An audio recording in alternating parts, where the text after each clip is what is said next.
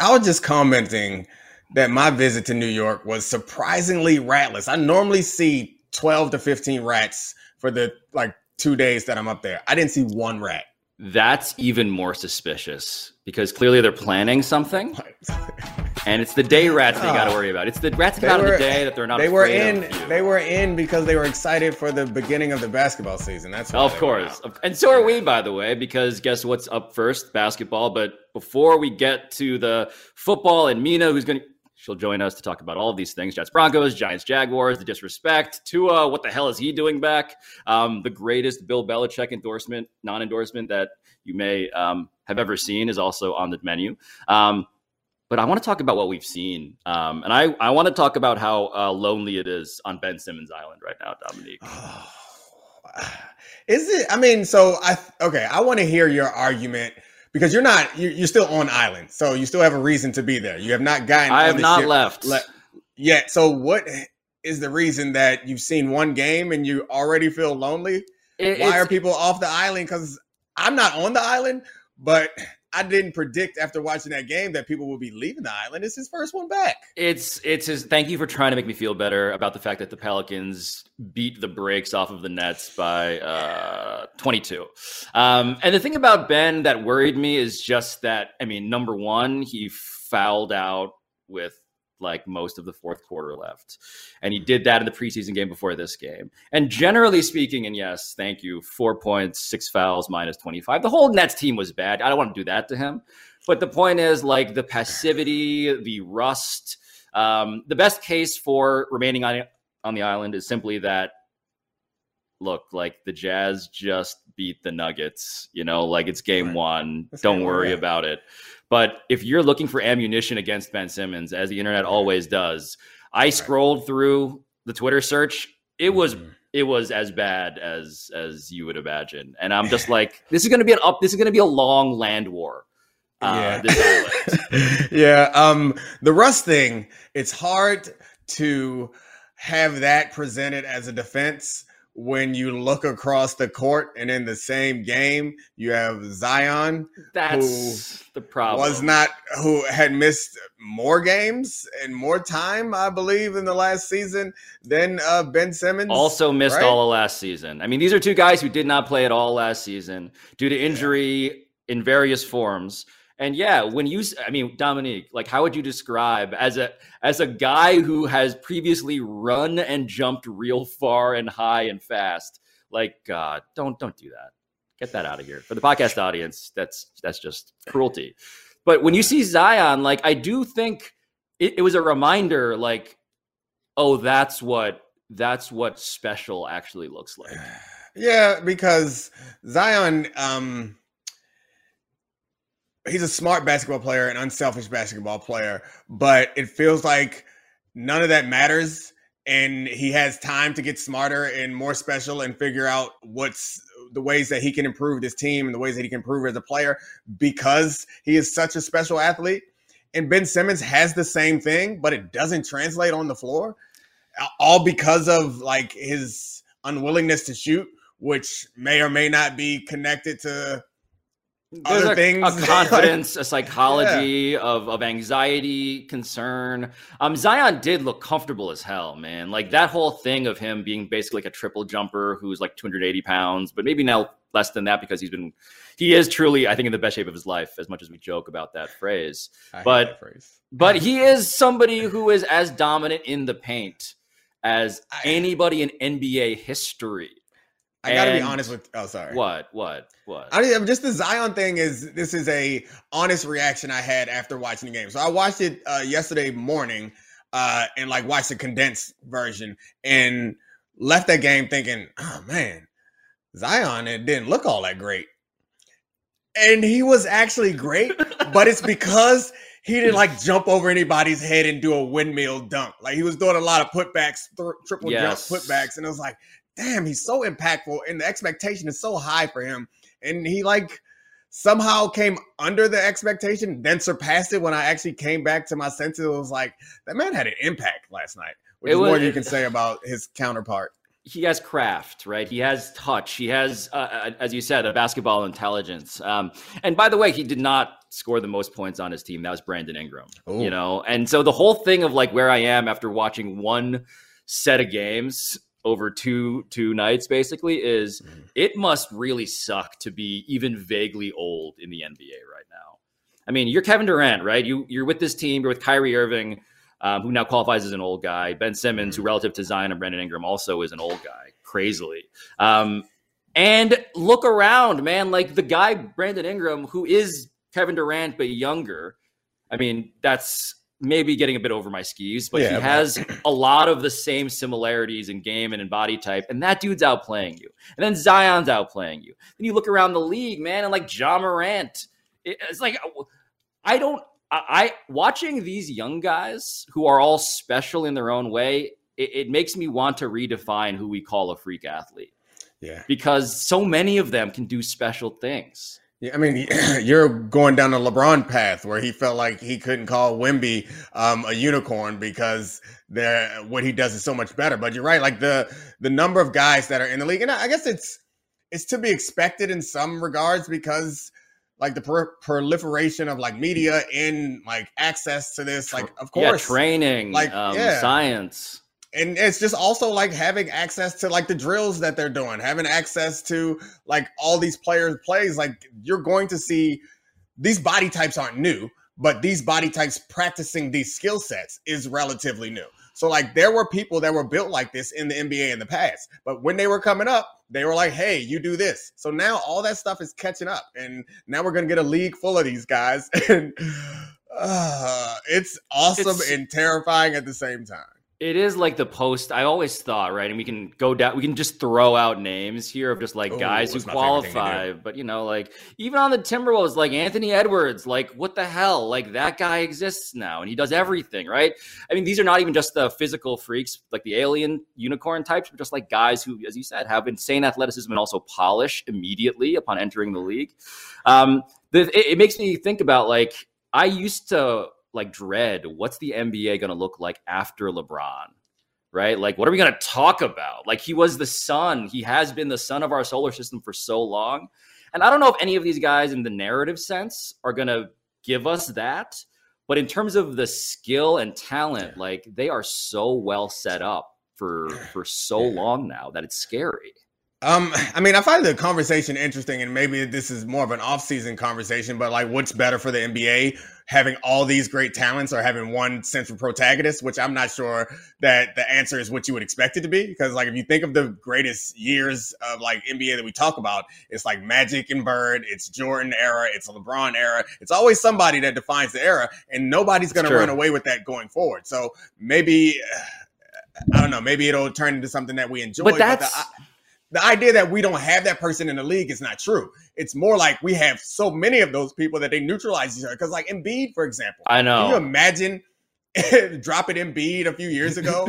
Like this league would be like unacceptable. It would be over. We just go ahead and mail him the title. And not to mention Giannis and the back-to-back MVP Jokic. Like league is loaded to a degree. I forgot about him. Jason Tatum, if you he might be the MVP. Who's like 6'10" and can do all of these things. And yeah, but all of it does remind me that like this is the theme of this season, right? The theme of this season is parity. Which is to say that we don't know who the hell is going to win the title, right? And it's because there are all of these decentralized sort of camps with talent that all have – Kawhi Leonard is back. Yeah. You know, like all of these guys are plausible best players on a title team. And again, I said it before in the nerd sense, right? Like at the extremes of the league, there are the really bad teams and the really good teams. And even the really bad team, by the way, like speaking of which, go back to like the Jazz. Yeah. I do like the idea, Dominique, of just like stealing one, but I want a camera on Danny Ainge if they win another game. I just want to watch him sweat because the entire reason he did any of this is for the French kid. And now he has these players who are so scrappy, kind of like Danny Ainge himself was, that they might ruin it for him. And that to me is endlessly funny as they all search for the next, defining player of his generation. Yeah, I mean, I hate drafts in general as a concept, but I especially am going to hate it this year if he ends up going to if he goes to, we're talking about Victor Wembanyama, if he ends up going to Utah or OKC, I mean, maybe even San Antonio. Like these teams that are tanking for it do not deserve this reward. And also put that man in a big city. He's coming from France. It's going to be so unfair. Like I assume that he's more worldly than like some kid who just spent all his time in France. He's probably played basketball in many places, but I prefer to think of him as someone who's grown up in Paris and never left Paris and thinks of America as what he sees in the movies. And it's just be hilarious if they just drop him in Salt Lake City. Like, here you go. He's going to get off the plane like, I'm in America. And it's just going to be like, nah, bar closes at 6 p.m., bruh. That's right. He throws his beret in the air and is sadly disappointed as to the many local regulations about what you can do to have fun. But yeah, I mean, Alabaster, Cade Cunningham looked amazing. Paolo Banchero looked amazing, right? I mean, these are Anthony Davis, who again qualifies as old, also looks great. I mean, there are so many worthy names. And the fact that there's no narrative right now is what's so delicious about it. That's the best part and it's the worst part because I like watching basketball. I like watching football and I have to watch football. I'm going to need y'all to narrow this down. I'm going to need you to thin it out to like traditional NBA stuff. I only got to watch the Heat. You know, like when LeBron was down there, I was like, all right, I got to watch the Heat. And I gotta watch the Celtics. Like, there's like a couple big teams. Guess what? Now you gotta watch the Cavs now, Dominique. That's the thing. You gotta watch the Cavs. Such thing. I will do no such thing. I don't care. You got Donovan Mitchell. Evan Mobley is out there. Yes, all of these. Come on. These are. We gotta watch the Magic. Pablo. We kind of gotta names. We named so many names, and here's the good news. We have even more names. Give me some Alabaster. more names. We got some more names. Mina Kimes is one name, and we'll get to her, I guess. Name. Yeah, we should do that. All right, Dominique, we do this thing on Fridays now. Look at that sincere-ass smile. It's so genuine. Yeah, it was sincere. It was genuine. It's always good when you smile like a 6-year-old being told by his mom to smile at the fact that Mina Kimes has joined us. Hello. Best friend of Debatable. Oh, a contested title, Alabaster, but one that she continues to hold the belt on, we must admit. It's not contested. Definitely. Number one friend. Should we get to some football? Okay. First question. This one shocked me. The Jags are 3-point favorites over the Giants this weekend. Is Vegas's disrespect of the Giants this weekend warranted? Oh, gosh. So is this like a smart nerd versus caveman? Like, is this where we are now with the Giants? Like, no. The cavemen think the Giants aren't good either. I think the disrespect for the Giants is not warranted, but it's accurate because they've won enough games that you would think that they warrant a better like showing against a team that has been, I guess, inconsistent would be the kindest way to put what the Jags have been this year in a putrid division. But the way that they've won those games are not something that gives anybody a whole lot of confidence. So I guess it always comes down to like one quarterback we think at least has the capability of reaching high heights and the other one doesn't. I mean, I don't know the reason for the line, but I'm not surprised by it. I wouldn't have expected the Giants to be big favorites or favorites at all. Look, I love the Giants. They're adorable as far as stories go. But if your not offense condescending. I don't want to say relies on, but if the Wildcat is a core part of your offense in the year 2022, you're not going to get a lot of respect. Now, admiration, certainly. I mean, Dominique and I have talked at length about how we believe Brian Daboll is the front runner for Coach of the Year. We have raved about the Giants' defensive front, the contributions that they're getting from unexpected places. Daniel Bellinger, rookie tight end, who knew? But the idea that they're going to be like a favorite in games against, well, I guess, are the Jags a good team? I was going to say good teams. The Jags aren't really a good team either. So yeah, you did the same thing I did. Yeah. You did the same thing I did is we start assessing the Giants and the reason why they should be a favorite. And then we think about the team that they're actually playing against and like, oh yeah, this is kind of disrespectful to the Giants because the Jags aren't good. Yeah. And at least the Giants aren't good either, but the Giants have a record that suggests that they're good. So whatever like finishing games that they have, that should give them an edge over the Jags. I'm changing my mind. This is disrespectful. Yeah, it's been disrespectful the entire time, just to be clear. I mean, I understand that like patting the Giants on the head, like good job is like something that we mean well in some sense. But I'm looking at these DVOA rankings. Yes, 13th in offense, 30th in defense. I get it. But I also feel like the Giants at this point, like this is probably their comfort zone too. Like their whole identity, right, is like, we are the team that does the things that you say are going to regress to the mean, and we're going to reject how mean you are to us about it. I have a take on both of these teams that I think maybe is captured in this line and reflects whatever disrespect is being implied.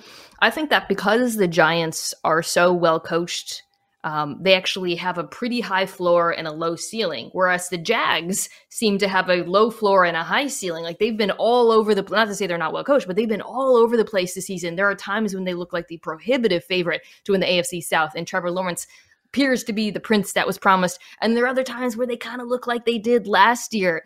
So in my mind, this is a really hard game for Vegas to get their hands around, because not because of the Giants, but because you don't know what Jags team you're going to get. I think the Jags still have some residual bad coach stink on them that they haven't shaken off. And the Giants took a real good shower in all season and got all that bad coach stink off of them.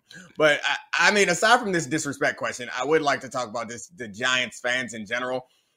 It's just a football thing, or maybe it's a sports thing, and how you all want to feel sad or like, I don't know, ridiculed. Aggrieved. Like, you're the New York City team and your name is the Giants and you've won Super Bowls recently. Like, get off the internet with this, like, no one believed in us. Shut up. You don't get to be from New York and the Giants and like also be, we're the underdogs. We're a flyover city. No one respects us. Stop it. I do like how Mina incidentally did describe the Giants like a tiny New York City apartment. You know, real high floor, real low ceiling, real tiny house vibes. Whereas the Jags are like camping outdoors, I guess. Yeah. The bathroom is in the kitchen of the New York Giants. It is funny how that fan base is a little bit aggrieved. Like, y'all won like a couple Super Bowls during Lenny's lifetime. It was awesome. It's like a match. Yeah, they like you don't get to say that you've been through hardship. But don't you think that the Super Bowls are actually instructive as to the tradition that's been established here? Like, those Super Bowls were also Super Bowls won allegedly because of helmet catches and luck and all sorts of randomness that seems to be recurring again in terms of how it is that they're winning games again. They have really good defenses. Yeah. Are you trying to, and they have a really good front now too, which was like the strength of those teams. Pablo, are you trying to creep in onto the Giants bandwagon? You try to pretend like you're a Giants fan? Right, because he doesn't. Yeah, he's not like a real fan. Of I have like one big toe on this bandwagon. You grew up in New York, and I've never heard you say anything about a Giants football team. You're not allowed. You don't get to be a fan of the Giants. You're saying I cannot claim Plaxico Burress in retrospect? How dare you? No. All right. Speaking of another area team that I might want to consider adopting, Alabaster. Yeah, let's pivot to these resurgent New York Jets. And they are playing Mina's formerly beloved Russell Wilson. And are you guys sure that Russell Wilson and the Broncos should be favored at home against the Jets this weekend? How much are they favored by? 1 point. So that's not really favored, because we learned last week from our betting friends that it's 1 point. Wait, the Broncos are playing at home, right? This is in Denver? Yeah. Yes. Yeah, so that's Jets, man. Jets. So the Broncos are getting all the disrespect. I'm going to rephrase this question. Is the Broncos defense being disrespected by that line? Because let me tell you, I don't know what's going to happen in this game. I don't know who's going to win, but it's going to be ugly. Well, the question might be, like, is the Broncos defense, which is apparently, statistically speaking, the best in the NFL, being disrespected by the Broncos offense? Yeah, I mean, you could boil it down to just one person, but I feel like that's unfair. We've all moved on to the like sympathy portion of the Russell Wilson thing. I don't know if Pablo's there. Pablo really loves a joke, so he may not join. I'm not there yet. Mina and I, we are squarely there. I would like to talk about the Broncos defense a little more. Not only is what they're the right adverb. Sorry, I just had to sneak that in there. Not only is what they're doing on the field really impressive, when you take into context how difficult it is, like from a psychological standpoint, to like go out there every week knowing that you're not going to get any support from the other side of the ball and still somehow stand up against one of the best young quarterbacks, like 3 and out, 3 and out, 3 and out. Then you go out there, create turnovers, make opportunities, and still can't get a win. That's a lot of pride that I don't care how much they're paying you. That it's not about the money. It's hard to like refocus and go to work on Wednesday morning, get ready to practice and look over across the practice field and watch them guys stretching in the other colored jerseys. Like, God, do you think Richard Sherman has already started texting the people who play on the defense for the Broncos, just being like, yeah, know what it's like. Yeah. Well, Russell Wilson was good when he was there, so they can't relate to them at all. I will say, not that maybe this gives them any comfort, but Zach Wilson is, a little bit of comfort food for these trying times for this Broncos defense. I mean, he has not been playing good football. Now, that said, I think the Jets will stay in it because I think their defense is very good. Their defensive front is awesome. And I also think their run game is good. And if there's one area where the Broncos defense, I would attack them personally, it is that run game. They have struggled a little bit at stopping the run. Oh, you're personally attacking the Broncos defense? Why are we personally attacking the Broncos defense? Goodness gracious, this guy's serious. But wait, so just so I understand where you guys are, the Russell Wilson sympathy is now simply a function of the fact that he's playing at the 25th QBR in the league level. No, it's the way that people react. Like, if you want to actually have this conversation, it's about, like, there's just a certain bit of joy that people are taking and tearing Russell down in a way that they aren't for other quarterbacks who play poorly. And, like, I was with it at first. It was fun because I thought it was going to be an aberration. Like, oh, you got these commercials. You wanted to cook. You forced your way out. Now you lost to the team that beat you. It was all right then. And now it keeps going. And it's like, and it's not even just a criticism of his play being bad. It jumps on to like his personality and how everyone hates him and blah, blah, blah. And into his relationship and stuff. And all that stuff, I think, is like, I'm at the point where like I choose not to participate in it. And I don't even like to like guilty pleasure laugh at it anymore. It's not that funny anymore. So that's where I think I am, is just that it's too easy of a joke is my concern. Right. Like it's the joke that everyone's making. Yeah. Another bandwagon that you're not allowed to jump on late is the sympathy for Russell Wilson bandwagon, because you just said 5 minutes ago that it wasn't. I mean, I am bothered by the fact that Nate Tice came on this fake television program, Alabaster, and told us that Russell Wilson is absolutely running for president, and that's how we should always view him. And I believe we should hold our public servants to the highest possible standard. Yep. So I have a football question with Russell Wilson, and be careful, it's spicy. Which Wilson would you rather have this weekend? I'm dead serious. Which quarterback do you think will play better in this game, Russell Wilson or Zach Wilson? That's two different questions. Which quarterback would you rather have, and which one do you think will play better? I mean, I think answer either one. I'd rather have Russell, and I also think Russell will play better. Yeah, I mean the Broncos defense. I think as much as we like the Jets defense and everything that's, we think Sauce Gardner is defensive rookie of the year. We love this defensive front. When I literally did 10 minutes on the Jets defensive front on my podcast the other day, Minicom Show featuring Lenny, go check it out. I think that the Broncos defense is just more complete front to back. Yeah. So just to be very clear here, when the numbers suggest that the Broncos defense is going to eat Zach Wilson alive, as they have eaten like most offenses they played, they are that good. Like, this is not aberration. They are actually as advertised statistically. Yeah. Dude, yeah. I mean, that front, like Baron Browning, who used to play inside in college and they moved him to the outside, was a freaking revelation for me in that Chargers game. He was doing literally everything. The linebackers are good. They got Justin Simmons back. Patrick Surtain's one of the best corners in football. Hopefully the non-Surtain corner who got like 1 million DPIs will be relieved in this particular game. But yeah, they are legit. Honestly, it's funny, right? Because this is why Russell Wilson wanted to play in Denver, to play for a quote-unquote Super Bowl roster. And I'm not saying this to roast him, just to talk about football for a second. He is the single biggest thing holding back this Denver team now. They were a quarterback away, and it still feels like they're a quarterback away, which is unfortunate. But I think I'd go with the Russell choice also because while we haven't seen Russell play well at the end of that last season or the beginning of this season, we have seen him do it before. Like, outside of like a play here or there, I don't think we've seen Josh Wilson reach those levels. So like, he looks like a Josh. I'll take a slightly injured and slightly less good, or not slightly, and a much worse Russell Wilson over Josh Russell, Josh. I think if you What's his name name? your quarterback Josh Zach. at this Zach, point, that's it. you should assume they're going to be better I than said if they were Josh. named I played Russell with a guy or named Zach. Josh Wilson. That's what it is. In college, I played with a corner named Speaking Josh of Wilson. Josh Wilson, have you seen this latest?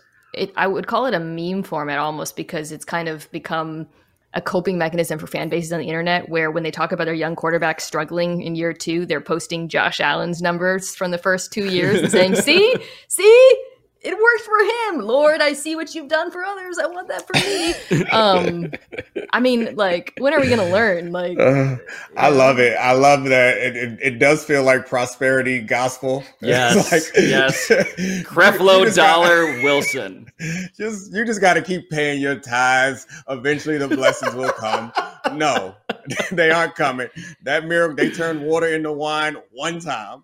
It's not something that happens every season, guys. And by they, I mean Jesus, I guess. Of course. Not multiple people, which I guess it was, technically. The only public servant that I recognize. Don't worry about it. Alabaster's going to cut it all out anyway. I think we can all learn a valuable lesson that we shouldn't give up on really, really high draft picks with a ton of physical tools after 2 years. But I digress. Let's move on to and my question is, do you expect the Dolphins offense to pick up right where it left off with Tua this Sunday?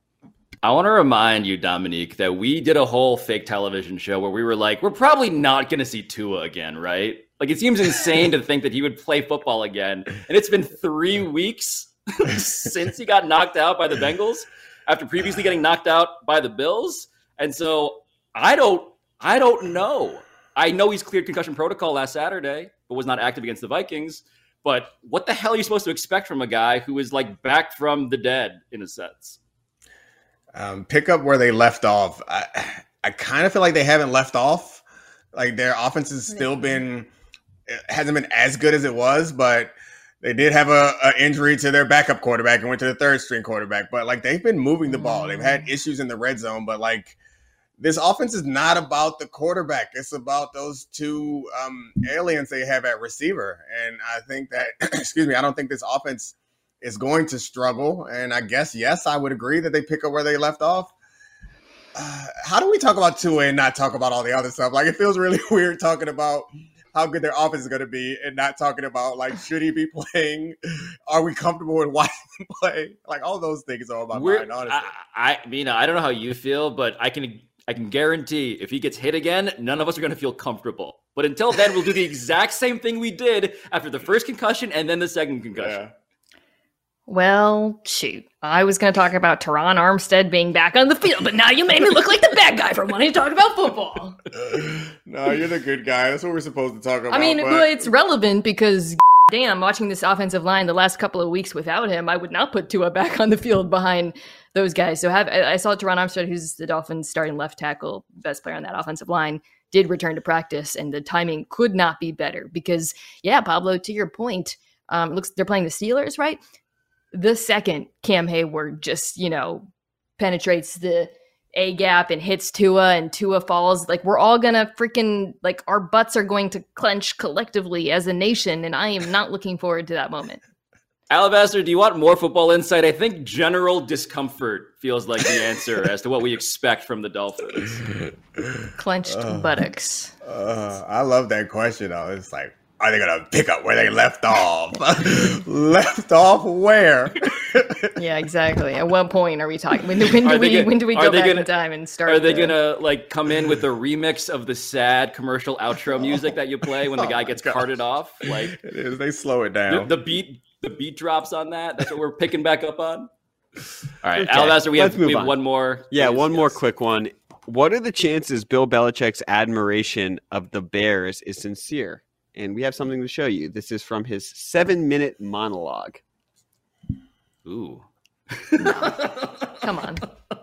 It's amazing. Be serious. It's amazing. 1,000 words captured by Nesson on Twitter of praise, of just like abject praise would be the adjective I would use to describe praise. Did you actually read this? I didn't read it because I knew it was horseshit because that's what Bill Belichick does. Was there anything in there? I mean, he probably found some legitimate things. Justin Fields can make plays whenever he wants was like a thing. Roquan Smith. Yeah. Like a little bit about Roquan Smith. I kind of skimmed it, Cliff's notes. Yeah. So he did what I do. It was very when I'm not detailed. prepared for this show. I just like name names. Just like start saying people that I know are on the roster. Okay, I got it. This is his thing. This is his thing. Like Bill Belichick's thing is like this made me laugh so hard because Bill Belichick is basically the guy who is the one blurbing the bad movie.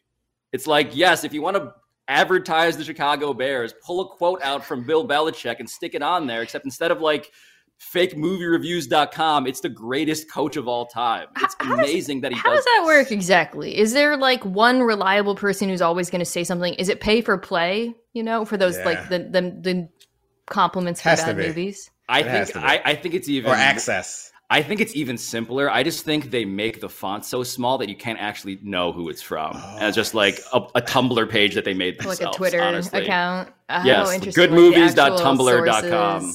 The Rock is the best superhero of all time. I would say that it's 100% sincere. I don't think that he lied in there, even though I didn't read it. He meant it all. It just, none of it actually means anything. He didn't say they were actually a good team. He probably said things. They're like, hey, they're really fast. And then he just started naming names. So good job. That doesn't sound sincere at all. I honestly kind of relate to that version of Bill Belichick. Like, yeah, I've done that. I mean, he literally talked about how explosive the Bears' passing offense is. He couldn't have been lying more. Come on. He's a liar. So that's negative 100. Negative 100. Sorry, negative. That's just factually inaccurate. Maybe he meant explosive, like diarrhea. I would like some enterprising grad student out there, maybe someone trying to win the Big Data Bowl, like the Sloan Analytics competition, to do a study on Bill Belichick word count versus quality of the team. Yes. Because I guarantee, like, the better a team is, the less he says, because he doesn't want to give anything away, like any of his thoughts, any of his genius. Whereas it feels like he does talk more at length about bad teams. That is true. Like, he's so secretive. Could you imagine him actually, if he was actually concerned about a particular player or a particular phase of someone's offense or defense, could you imagine Bill Belichick actually saying, like, oh, I'm really worried about their passing attack? Wait, this is actually providing a really good test. What we need to do is get Bill Belichick to give us a quote about the Giants. Then we'll know how good they are. Perfect. Okay, wait, let me hijack this. Call this the Bill Belichick challenge. I'm going to tell you to compliment something, and you have to come up with a compliment for it. Like, pretend you're Bill Belichick. Okay, all right. Okay. Yeah. This is a job for Pablo, obviously. Pablo, you go first. We talked about him earlier. Can you please comment, Bill, can you comment on Urban Meyer's tenure in Jacksonville? Oh, Urban Meyer was such a leader. What he did was he didn't take no for an answer. And when he wanted something, he went out and got it. And it didn't matter if the cameras, the paparazzi were around. It didn't matter if people below him on the org chart were trying to undermine his authority. He knew what it meant to be a leader. And he lived as he died. Urban Meyer's got a great explosive passing attack. He's really fast, tremendous running back. That Urban Meyer sure is special. I love the way he kicks the ball and the way he kicks his kickers. You know what? He also had his finger on the pulse. There he goes. There it is. You took the bait. That's the I knew I'd get a Pablo butt joke in his show. You got him. I'm not growing at all. Mina's not a friend. He's the friend who picks you up from AA. It's like, hey, want to stop for a drink? You want to have a celebratory drink, Pablo? You did it. Just one. You got to test yourself. You know.